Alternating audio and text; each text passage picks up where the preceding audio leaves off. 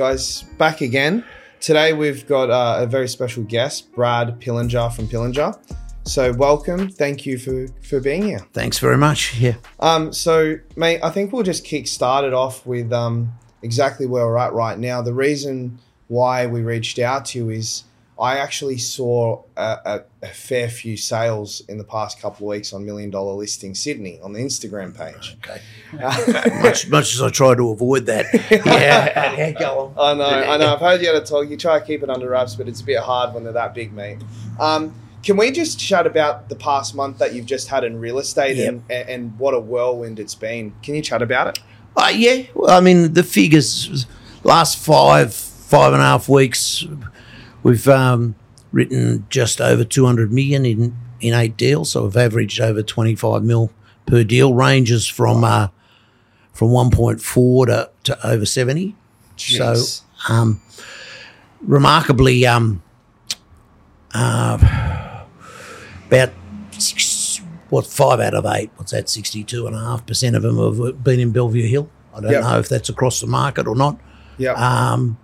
And yeah, so it's just been a really good run. I think that in context, before that, I had a period where I spent a lot of time on a particular property that got withdrawn from the market, and then I spent an inordinate amount of time on a double deal, which is in fact what we wound up getting, a different one, getting done, that just got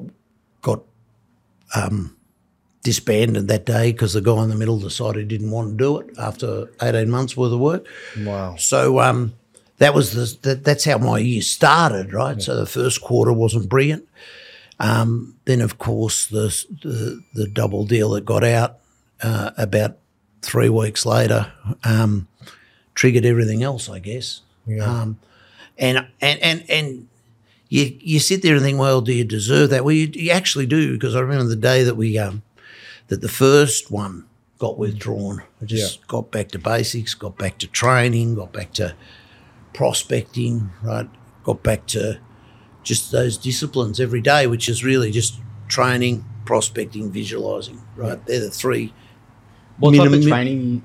Just in the gym and stuff. I mean, 200 years ago, I was a first grade footballer for a decade. Really? Yeah. What team?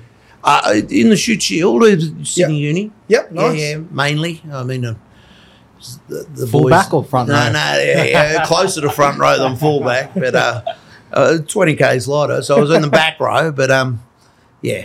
I mean, I started with a different club for a year or two and finished with a different one, but the guts of it was with Sydney Uni. Yeah. So look, you don't just walk into selling $200 million worth of real estate out of nowhere. Can you tell us a bit of a backstory about how you've actually been able to build your brand up to the point where people are able to trust you with $70 million houses? Yeah. Look, I think that I've always had a hard work approach. I mean, I wanted to say honesty, but I didn't want to be trite about it, right? It sounds trite. I do try to be straightforward with people. Of course, you've got a job to do for your vendor. I mean, there's no doubt. Yeah. The dialogue is geared towards getting the vendor the best price, and if purchaser doesn't respect that, then they're not the purchasers for us. Yeah. You know what I mean? It's as simple as that. The people have selected me for my style, and that will have pluses and minuses. I think everyone knows that. You'll have a familiarity with some purchasers, and you won't quite appeal to others. I still think the product can be purveyed strong enough to get to the whole marketplace. But to get to your question, I think that repeat clientele is obviously mostly what we do now, mostly because we put so much time into the things that we're given that people don't often go elsewhere from that, and you don't want to lose that, right? Yeah, like even in the worst times. I mean, I've had one client that's been with me virtually from the start, second deal, and we've done over 40 transactions in that 25 years. And at one stage earlier this year, their listing was the only thing I was working on, right? And why wouldn't you? Like you know that as long as you give the best that you've got, that's going to continue. So I've always had that philosophy that a client saved is a client earned. Right there, you see lots of people obsessed with getting new clientele, right, and burning their old ones. Like that, to me, that doesn't make any sense because you've your old clientele, your repeat clientele, you know how they are. They know how you are. Do you know what I mean? If anything, as time goes on, there's a little bit more forgiveness each way. It's sort of easier from that client management point of view, and you actually can put more and more of your effort into the selling process rather than so there's been a big emphasis on repeat clientele, a big emphasis on service, big emphasis on if we say we do something, we'll do something, right? And if we're asked to do something, it's moral and legal, we'll do that. Yeah. And how do you maintain those clients? I remember seeing you at a talk a little while ago at a conference, and you mentioned that you'd, quite often every year you'd take your clients out for lunch, repeat referral clients for lunch. What you're referring to is the Christmas men's lunch that we have, right? Yeah. So they've obviously got better and better, and it's been a certain format that everyone's enjoyed. Yeah. It's got to be quite an event, which is enjoyable. Yeah. So the criteria used to be. Look, we started it with a men's lunch just because I figured at the time when I started it, maybe 15 years ago, you could cover twice as many clientele for half the cost. That's really how I saw it, right? Yeah. Right. Yeah. It doesn't work out like that because we send gifts to the partners now during it, and most of them would prefer that anyway, right? Yeah. That's true. You know what I mean? It's true. So basically it started with men and done a deal that year and Good Lunch Person. Now it's sort of blurred a little bit. You don't have to do a deal that year anymore. If you've been before and you want to come again, you can come. That sort of thing. Yeah, it's pretty good. Wow. Yeah, it's pretty good. And we try to get different venue or exciting venue or somewhere that people haven't been much. How many people come? How many people? Look, it started with 10. I think last year we had 17. Wow. So it's... Sounds like an expensive lunch. Don't look at it, honestly. Don't look at it because it's not much compared to what's given. Yeah, the guy in the middle of those two deals for just over 60 and over 70, like seller and buyer. He'd been every year since we sold his house in Balfour Road 10, 12 years ago. So is that investment in 10, 12 lunches, does that come to us? I just don't look at it like that. He's my client and friend. Yeah. You know what I mean? And enjoys it. Yeah. So, where we go. So, you're at a stage now where you do these $70 million deals. You just mentioned that there's another deal that you did for 1.7. Do you turn away stock at price points, or do you just take everything? No.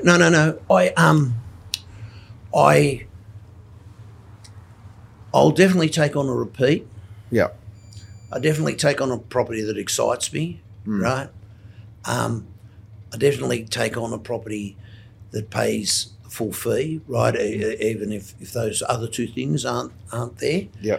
So they're really the three bases. If people are short on those things, you might. Actually, it's wrong to say I don't.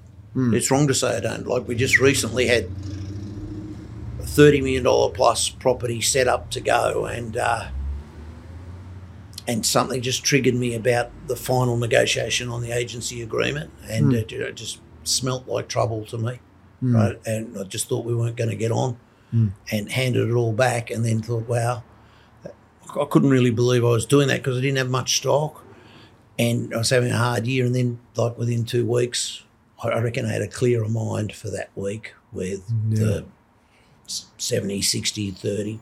Right? Wow. Yeah. Do you know what I mean? Yeah. So I was glad I was true to myself then. Yeah. And as I said, it wasn't really a commercial exercise because the commercial amount they were asking me to take off was not a lot, but just the reasoning behind it, Yeah.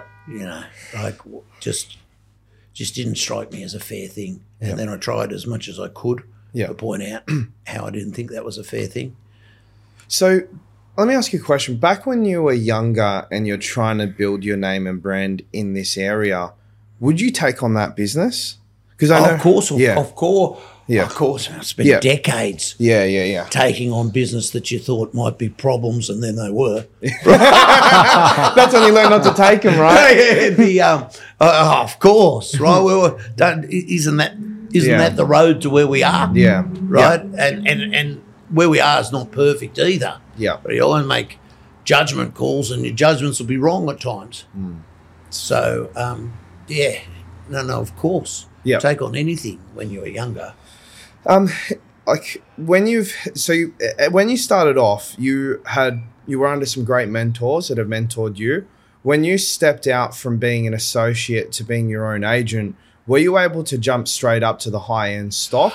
I was relatively old Yeah. doing that. So yes, the answer is yes. Like, I mean, I had my path was I went to uni and then I worked in the head office of the franchise that my dad was Lord and Master franchisee. Really just so I could play an amateur sport, right? Yeah. And then unfortunately he died quite young, so I was still in there, right? I was only in my late 20s. And so then it really became time to come to Double Bay to build off that name, which was going to obviously be limited given he'd passed away. So we sold that Double Bay business, and so my mum was sweet. And then I went and worked for Bill, right? Did that for a decade, which was awesome. It really was awesome. Like a lot of people say, how was that hard and all that. Bill's a great bloke, right? He really is, right? Yeah. And he's got better too. He's mellowed as well, right? But I didn't mind him when he was fiery, when he was really on top. I mean, that's the reason I went there, because given my dad had passed away, my assessment was that he was next best, right? So that's why I went there, right? And you know, of the 10 years, 9.5 were good, right? It was just that last half year just became obvious it was time to move on, right? And then the 3 years with Kenny, I went to work for Ken then, and that was fantastic. That sort of taught me to thought a little bit differently about what you take on, what you don't, how you approach top end property. Like, I mean, we'd be best friends. We were better friends when I left. Yeah. Right? And that's only because of where I was at that stage. That's a good, 2010. So it's a good 10, 12 years ago. I'm very different now. But it's fun to recall. Like, we'd talk on the phone 3-4 times a week about different things and laugh at the extremities of that period of mine, right? And I mean, I remember he used to have a rule that he'd only do a full-page ad in the Wentworth Courier, and then he went away on 4 weeks holiday, so I ran a half page. Oh, no. Did he find out? Of course he found out. And then in those days he had a minimum price point of 2 million, so back then. I had plenty of auctions that were 2 million that came in at 1.4 and one. Nice. You know. So, but and then of course it just became obvious that the reason for doing your own was it was the bit that you were giving away. You could run 2 or 3 offices with. Yeah. So why wouldn't you just do that, right? Yeah. So, and then we've had a few pathways over the 12 years. You know, we had a reasonable team at one stage, but I just found that it was like 200% of my hassles, and you're only getting whatever you're getting, 50 and then 40 and then 35% for 200% of hassles. Like, very, very few hassles now. Solve them upstream. So we get, at least in this period where we seem to be, I think, the top 12 sales in history. Wow. Kenny's done 4, I've done 4, and then others have done 1 each. Wow, that's right? crazy. Oh, no, Alison's done a few too, right? Yeah. That's crazy. So, I mean, there's about 15 people in that with conjunctions and stuff, right? Yeah. Of the 15, I think. Is there a reason a lot of guys at the top end will collab on the big deals? Is it because the owner wants it, or it's the owner's comfort? I think if they're sort of line ball on who they want to decide, quite often people who are familiar with each other refer each other to as a preferred co-agent, someone you know you can have open dialogue with, that sort of thing. Got you. Yeah. Okay. What's the hardest thing about selling a $70 million piece of real estate? Look, it's honestly no different than others, except that it needs more focus because the people involved, I think, are spending a little bit more time on it because of the amount, right?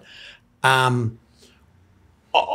don't think that the sort of lines that are used, like we've got someone else interested in all that sort of stuff, are worthy of that, right? Yeah. Because I think people know that at any one time with a property like that, it's most unlikely you'll have 2 people at one time. So I think you've got to be more focused on the fact that the opportunity is there now. Yeah. It won't always be. Not that it's going to be taken away tomorrow. I think that even realistically with a $7 million property as opposed to 70, it is realistic that it'll be taken away tomorrow. There are a number of buyers at any one time in an active campaign for a property of that value, as opposed to a higher price property. Chances are there isn't at 2 at one time, right? So I think just being even more transparent with the dialogue is important. Yeah. Okay. Because I think the decision maker is inevitably more nuanced. Even if it's the same person, being more nuanced in his thinking about that, as opposed to buying something for his kids at a tenth of the value. Yeah. Does that make sense? That does. Yeah. That does. What's the best thing about selling a $70 million piece of real estate? Oh, well, the commission. Number of different things. Look, I mean, I think we're not doing this to buy and sell houses. We're doing this to get paid to buy and sell houses, right? Yeah. So, I mean, obviously, every single person in this industry has a commercial acumen, right? Yeah. So that's fantastic. I mean, the sense of achievement is fantastic. In this last dealing that's most relevant that we're talking about, I think it was the sense of having achieved for that person who's my friend, and I our boys went to school from the beginning, and they're now both in first year uni, so known each other for a long time. We've been through another sale when they were living in Rose Bay. So we've had a long-term association, and really that's something that, I mean, he as a boy lived next door to that house. So it's been in there for a long time as something that they'd like to do. Yeah. So how do you, what would be your best piece of advice for someone young who's starting out and wants to be able to crack that top-end market? Well, I think that that you treat people as people. They're not buyers or they're not sellers. I think that everybody plays those roles throughout your time over the 28 years I've been here at Double Bay, and certainly the 32 or 3 that my dad was. Obviously, people have come up repeat times with different hats on, right? So they're people. They're not buyers, they're not sellers. And I think you've got to treat people like people and try to build a rapport and try to just get on with them, be interested in them, right? And then I think people are more inclined to share with you what their dreams are, and you've got to try to deliver that as best you can. So I would say, and I don't want to make myself ageist, but I would say to younger people who are successful, of course, follow that lead, but who are those who are sort of not quite where they want to be, I would say become more interested in other people than you are in yourself. Like I don't really. I mean, I do it a little bit where I feel it's appropriate and stylish, but I don't understand all this self-proclaiming. That's for the buyer and seller or the people, the public to do. Not really for you to do all the time, I don't think. I think you're right. Right. Okay. Thank you. That's good. Nice to know. Yeah. So what about, sorry to interrupt. Okay. So I'm 25 and I want to start buying and selling $70 million properties. How would you go about planning for that? Do you have a crack straight away? Well, I guess I can only do my own path. Let's take the best client that I've got.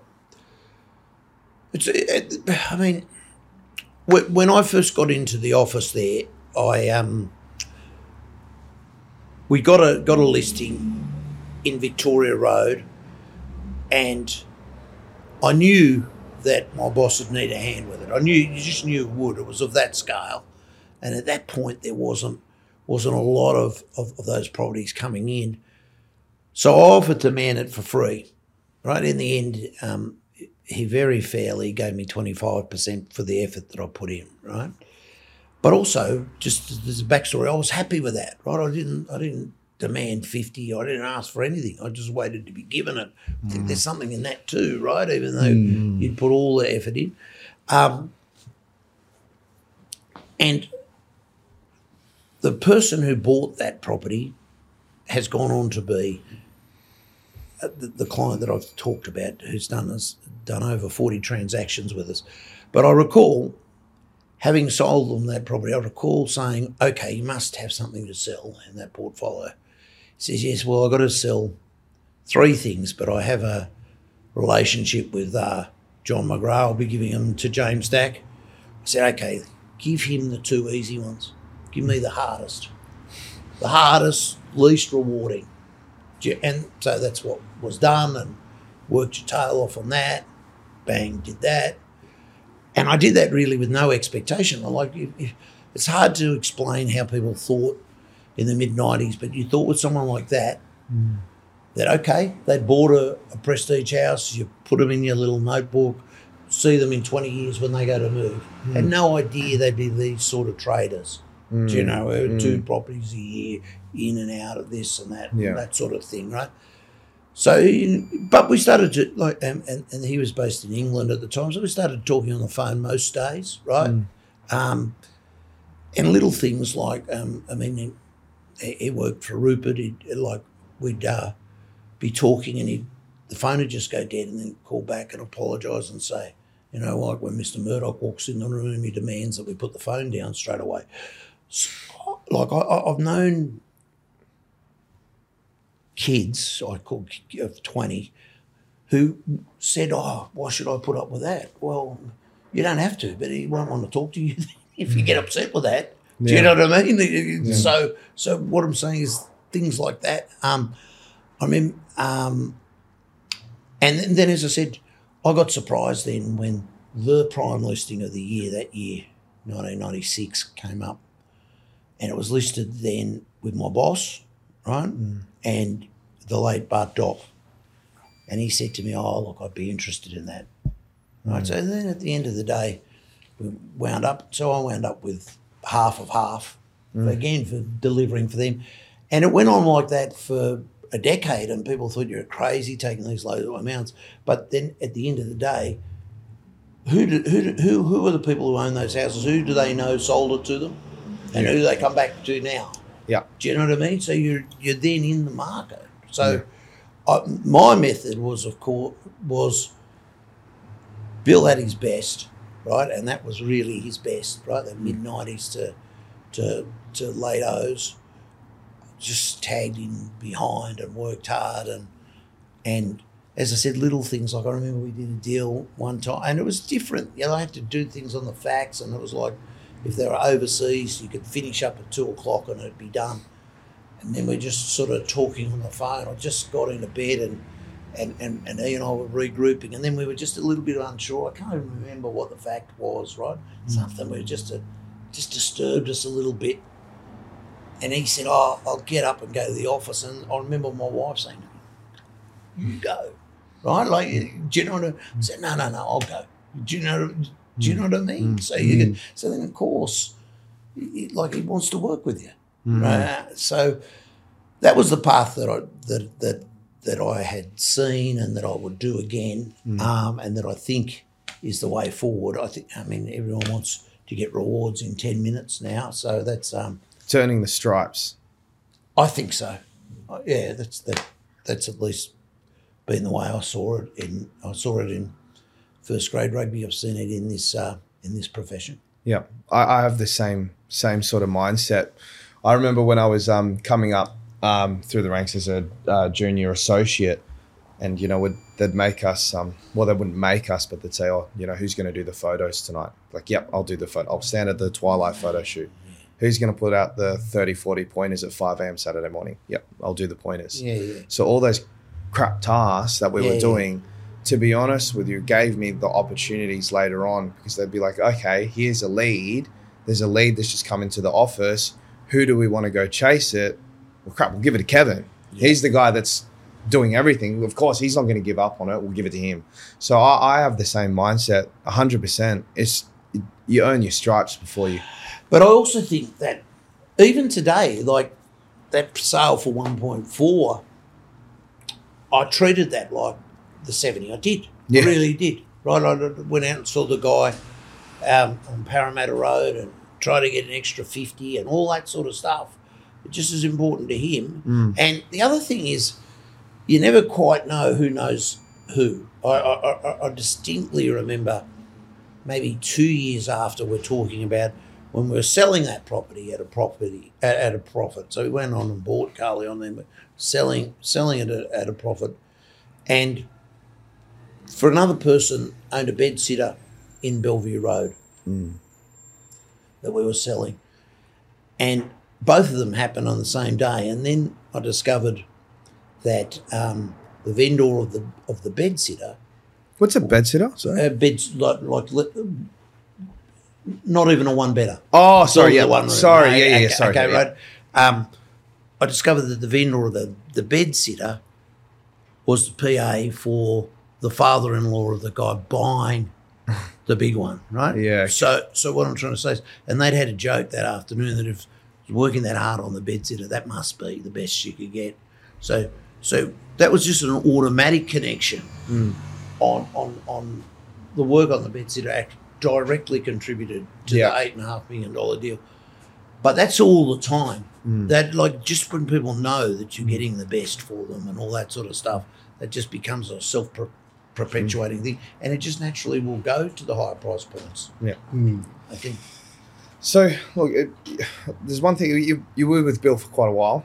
Been obviously at some other offices quite a while too, but especially over that 10-year period, you'd see people come to that office, then they'd leave. Come to the office and leave. And it feels like a revolving door in the industry. Where do you think these young agents go wrong to the point where they give up after a year or two? Well, I think every office has its positives and negatives. So, yeah, my track record was 10 years with Bill, 3 years with Ken, and now 12 years on my own, right? So I think that everything, the problems are just going to have different names at different offices. So I don't understand why you would want to bounce because it's just the same things at different places. You get to know a place, get to know the nuances, get to know the property management. They know you deliver, you wind up with the sales of property management. Those sorts of things, right, happen when you get established somewhere. So I don't understand the being somewhere for 10 minutes and bound. I do understand going from being an employee to starting your office, of course. I obviously took too long to do that, but it hasn't seemed to matter. But Yeah, I mean, does that answer what we're saying? Yes and no, but what about the agents that just leave the industry? Like, why does some agents stick around and the others that you've seen come and go? Why does anyone state anything? And other, but like some people are made of the right stuff, some people aren't in everything. Yeah, right. Just the numbers. Look, I mean, a bit more detailed answer to that is, I think that agents should get a degree.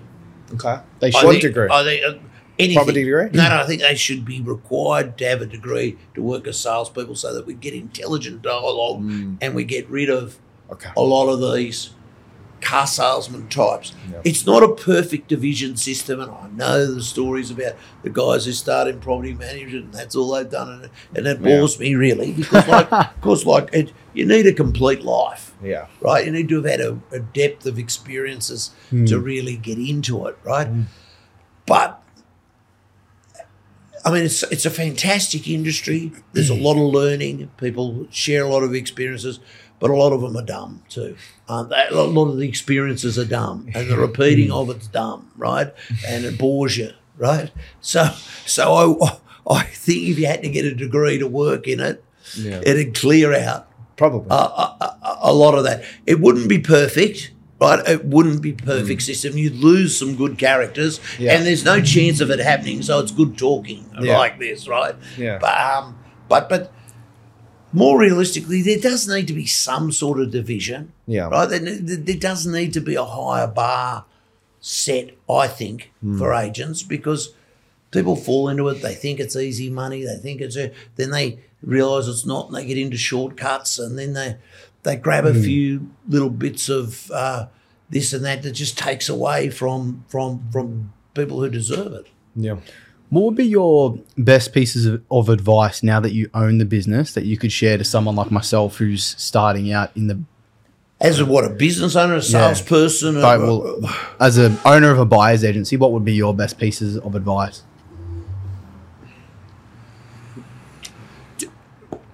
Two things, though. Are you looking to be a better proponent of your skills, or are you looking to grow your business? Because one, I think I'm qualified to answer. The other, not so much. Do you know what I mean? Yeah. So as a better practitioner, or as a real estate agent, let's say, and you can perpetrate this into the buying thing in the reverse. As a real estate salesperson, I would just say that it's a simple criteria every day, right? There are things that you've got to do, right? You've got to exercise. You just got to, right? Like if the machine's not going, right?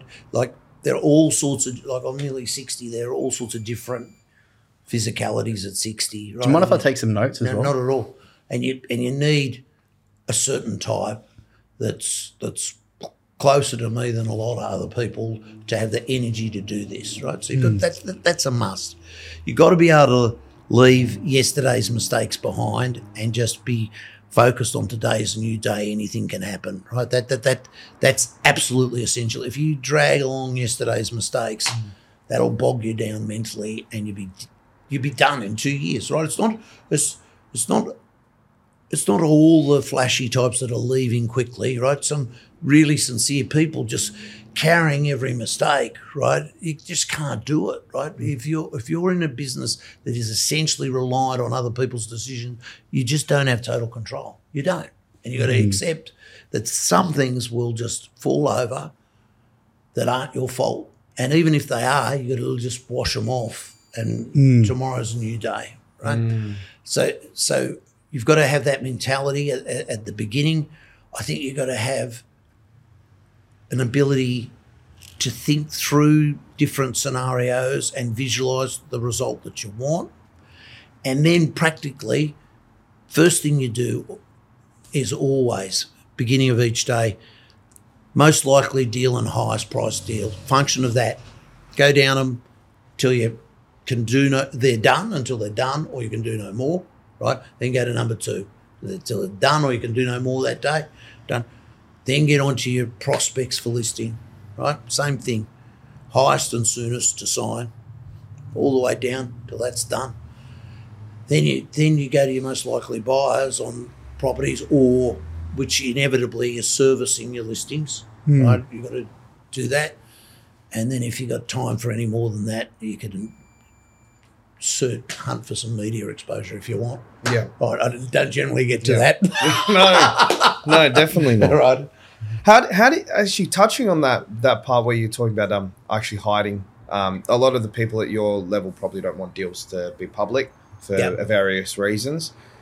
How do you go about actually, what we like to do in our area is leverage the sale hard. Yeah. Hey, this sold for this price. What do you want to do? So obviously yours is a little bit different.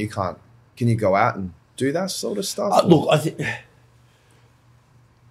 it's never been my go, right? We talk to the vendors and buyers about what they're happy for us to do, and do it as they become happy for us to do it. Simple as that. Yeah. Right. So we're probably 3 to 12 month lag on promoting some of our sales. Yeah. But you still get to promote it and leverage off that later down the track. People perceive that it's not as impactful as it would be if it happened straight away. I disagree. I think that its own inertia without doing anything is amazing, right? Like I've kept track of what's happened from that deal, even though I kept my mouth shut. It's been amazing, right? So there'll be that. Then when the settlements happen in the next year, there'll be another burst, and then when the confidentiality is no longer, once they're settled, we'll be able to go again. Yeah. So yeah, I would think that we're getting the right sort of promotion with the right sort of people throughout, and a large part of that is that we can definitely keep our mouth shut. So what would be typical dialogue if you are prospecting to generate business for yourself now? Talking to who? Let's say you want to generate business, yeah.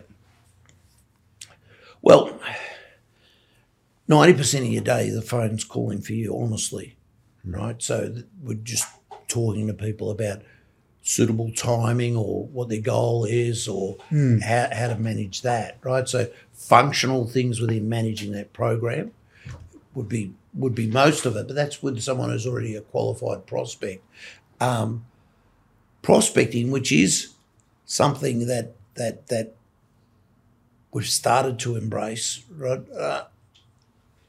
And of course, in the beginning we did it, and it was just a little bit different when you started. Like you just rang everybody you knew and said, "Who do you know is thinking of selling? Are you?" Right? Like it was sort of, I don't know. It just seemed a little bit more appropriate to just be blunt when you had nothing. That would be appropriate to be chasing whatever you've got, right? And I think people, when you're 30, 35 years of age, respect that enthusiasm, I had a huge step up carrying my surname, right? Like honestly, everybody that I spoke to in those early years would refer to it. Right, so and you knew that it would be positive. I never had a conversation with anyone where it was negative. So that's an enormous step up, right? Then of course you get your own runs on the board, and then those sorts of things, right? So bright and early, you just talk to everybody that you could, and to find out who was selling, what they were doing, right? It wasn't as organised as people seem to be these days and I try to do it in an organised fashion, but just getting to it is hard, right? When you're having qualified conversations all day, every day anyway. So isn't that the idea? Do you know what I mean? So does that answer your question? Yeah, so you're getting a lot of inbound now where you... Yes, correct. And of course, when that dries up momentarily, you go back to the systems and you don't have to take long on those before you're busy again. Yeah, okay. Out of curiosity, I've got a friend that out in the Hills district that sells quite high-end acreage, and they'll often take deposits before they show properties. Is that how you operate with high-end stock? Take deposits, or how do you vet people before you bring them through? changing a bit, right? Changing a bit. Of course, early days, and I always had an antenna for top stuff. So I was always, even when I was doing the 60 sales a year at the normal end, always had one or two bigger deals that I was doing. And yeah, like you can remember endlessly questioning people and them letting you down. Now, of course, you've got the sort of Google and you've got your relationship with banks, and it's still not foolproof. We have started in the last 5 years to ask people to put the money in trust as a easiest qualifying criteria if we can't find anything out on them. Yeah. Okay, so you'd actually try to find out something about the buyer before you bring them through. If it's a top end quiet listing, yeah, of course. Can't just have people wandering through the house who you're not aware of. Yeah. Out of curiosity, that said, also, if someone's referred by someone that you know, it's a bit different. and then the vendor will know that referee too. Yeah. You know what I mean? That sort of thing. Coming back to the big deals, what's the biggest deal you've done, and how did you get to the point where you landed the client? Like, how did you meet that client? Look, in terms of any sort of normal approach, the deal that we've just done is the highest, right? There's one other highest, but it's just way too left field to be of any benefit to discuss, right? Yeah. And couple of different things. Our boys started school together, but before that, our fathers had done deals together. Like my dad had sold them their family home, right? So then that's how we build a rapport, right? Yeah. And then I sold their brother's house, Brighton, early in the 90s, right? Who was a partner or a worker in his business. And then a family business, and then I sold for them in the noughts somewhere. Can't remember exactly when, and then it must have been late noughts, and then you know we. Yeah. But then we had a near miss on this house. Like when they bought that land, I got it for him and.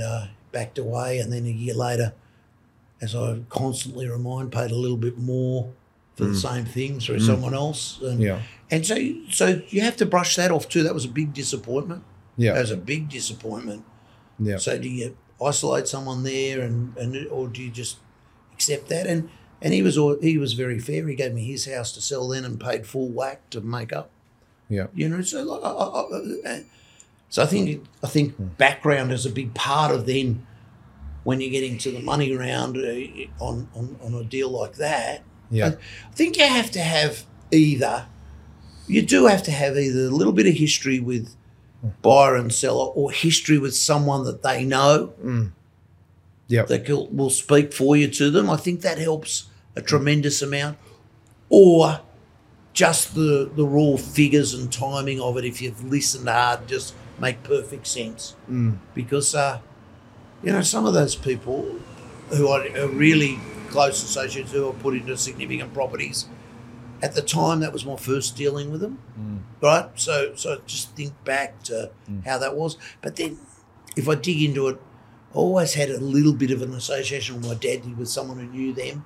Like I always had a little bit of touch of God in it, you know what I mean? Yeah. I guess in when you were building up, would you door knock and cold call? I'm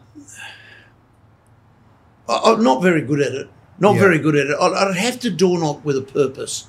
Like if someone had sent me there, which was quite rare then. Yeah. Right? And now it's just dialogue and people know it's nonsense. Yeah. But so I wouldn't do it if it was nonsense. Yeah. I'd do it if it was real, and then we could back it up if people said yes. Cold calling was a little bit different, like with landlines and stuff like that. And once you got busy, I mean, what's cold calling when you've got a qualified list of people who've been through inspections? Yeah. Do you know what I mean? Yeah. So You might get to calling the street and inviting them to the first open, if that's cold calling, but then you'd know 3/4 of the people anyway. Yeah. So, yeah. Yeah. You know, so not really, no. You know what's interesting? We've obviously met quite a few agents out this way.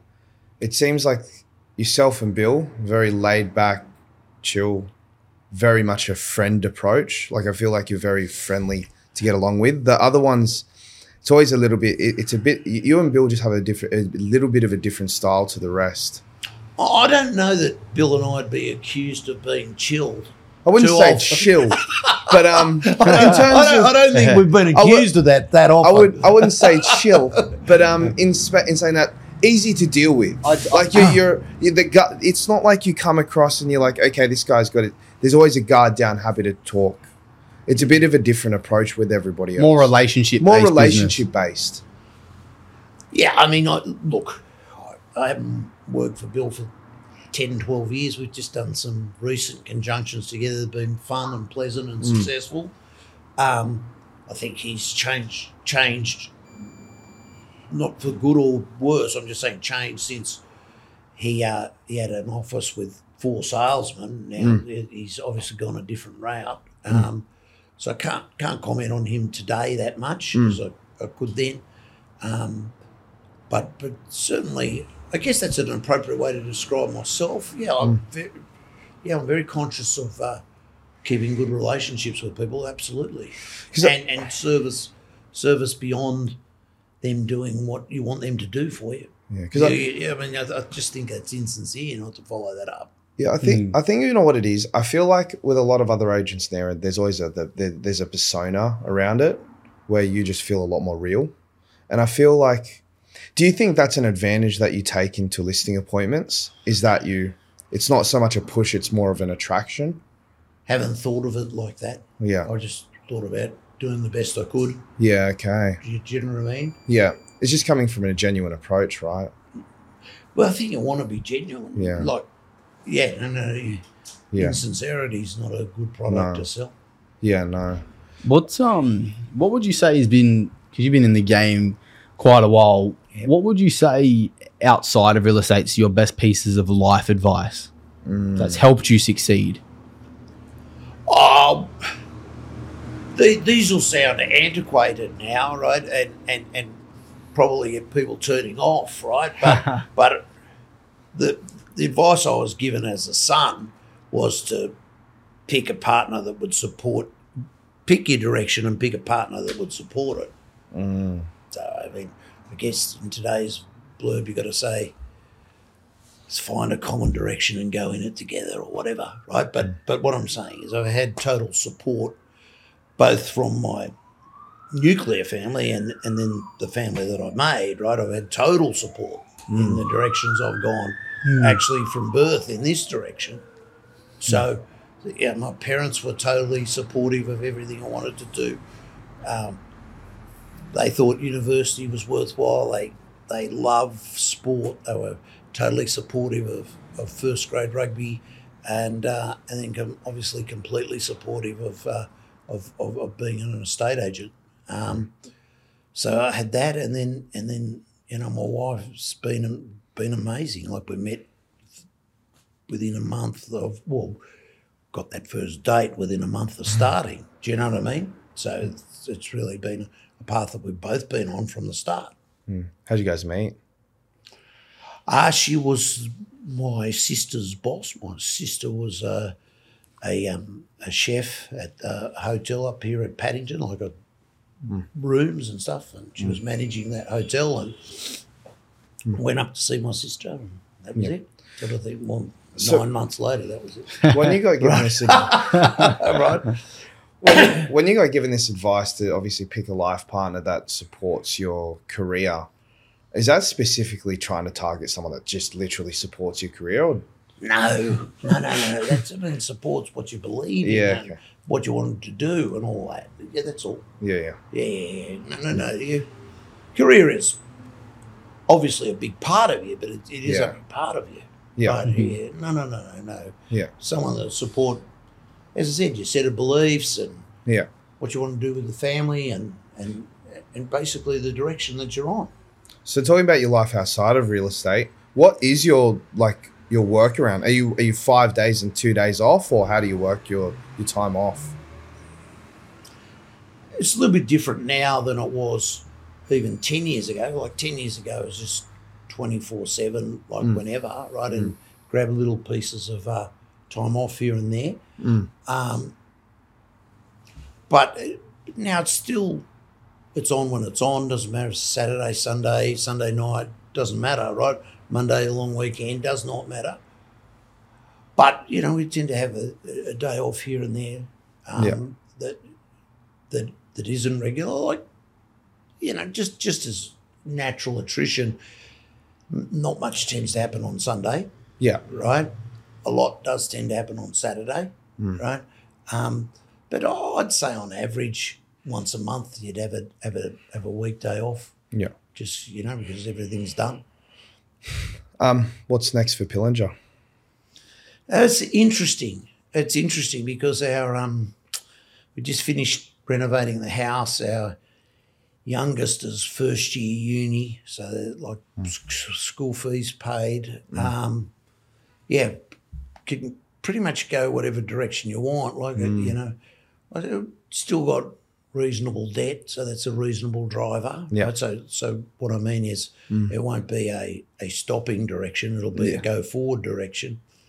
I've got two primary thoughts. I mean, it's extremely freeing what has transformed in the last 2 years, which is basically become me, right? And the salespeople that we had have, for whatever reason, gone their own ways. That's fine, and it's been fantastic. But don't know if that's what you want in 10 years. So do we just completely do that, sell what we can and buy what we can, and that's it? Or do we have a sort of ambition to build a business that a young person, and I'm not specifically saying my son, but I'm saying if when he graduated from uni in 5 years, either he or someone of his ilk, what's an attractive business for them? Right? Do we want to go that way? So yeah, we're really we're tossing it up, but then it'll evolve. It won't be a conscious decision. It'll just evolve one way or another. We'll either find a number of suitable people and start to build that way, or we'll just get a number of top-end stock and go that way, or there'll be top-end deals born that'll take 2 years now that need total attention. It'll evolve. It's an interesting period. I'm actually quite excited to get away for a little bit next month and just give it a little bit of thought. Yeah, nice. Where are you going? Just Fiji. Nice. Fiji. Very nice. Mind you, they have a couple more close test matches. I wouldn't mind going over the UK for the 4th and 5th. Yeah, okay. Yeah. So could tag that on. Could tag. Anyway, we'll see. So cool. My last question for you: if you were starting all over again, would you do anything different? And if so, what would you do different? Of course you do. Yeah. Heaps different, right? On a day-to-day basis. Like in those, I had 4 court cases in the first 4 years. We won them all. None of them were worth doing, right? I haven't had a court case for 21 years because you solved the problem upstream, right? So if you could go back and be 30 years old again, you'd have this mentality, right? That you're not always completely right and you're not always completely wrong, and you try to find middle ground, and you try to, like everybody who's fiery, right, and more determined, I reckon would choose to be a little bit more chilled when they were younger, right? Probably. So that I probably would be more detailed in my record keeping back then, not now, right? I really would, because the whole industry's built on this canvassing, right? People who got in front of it. I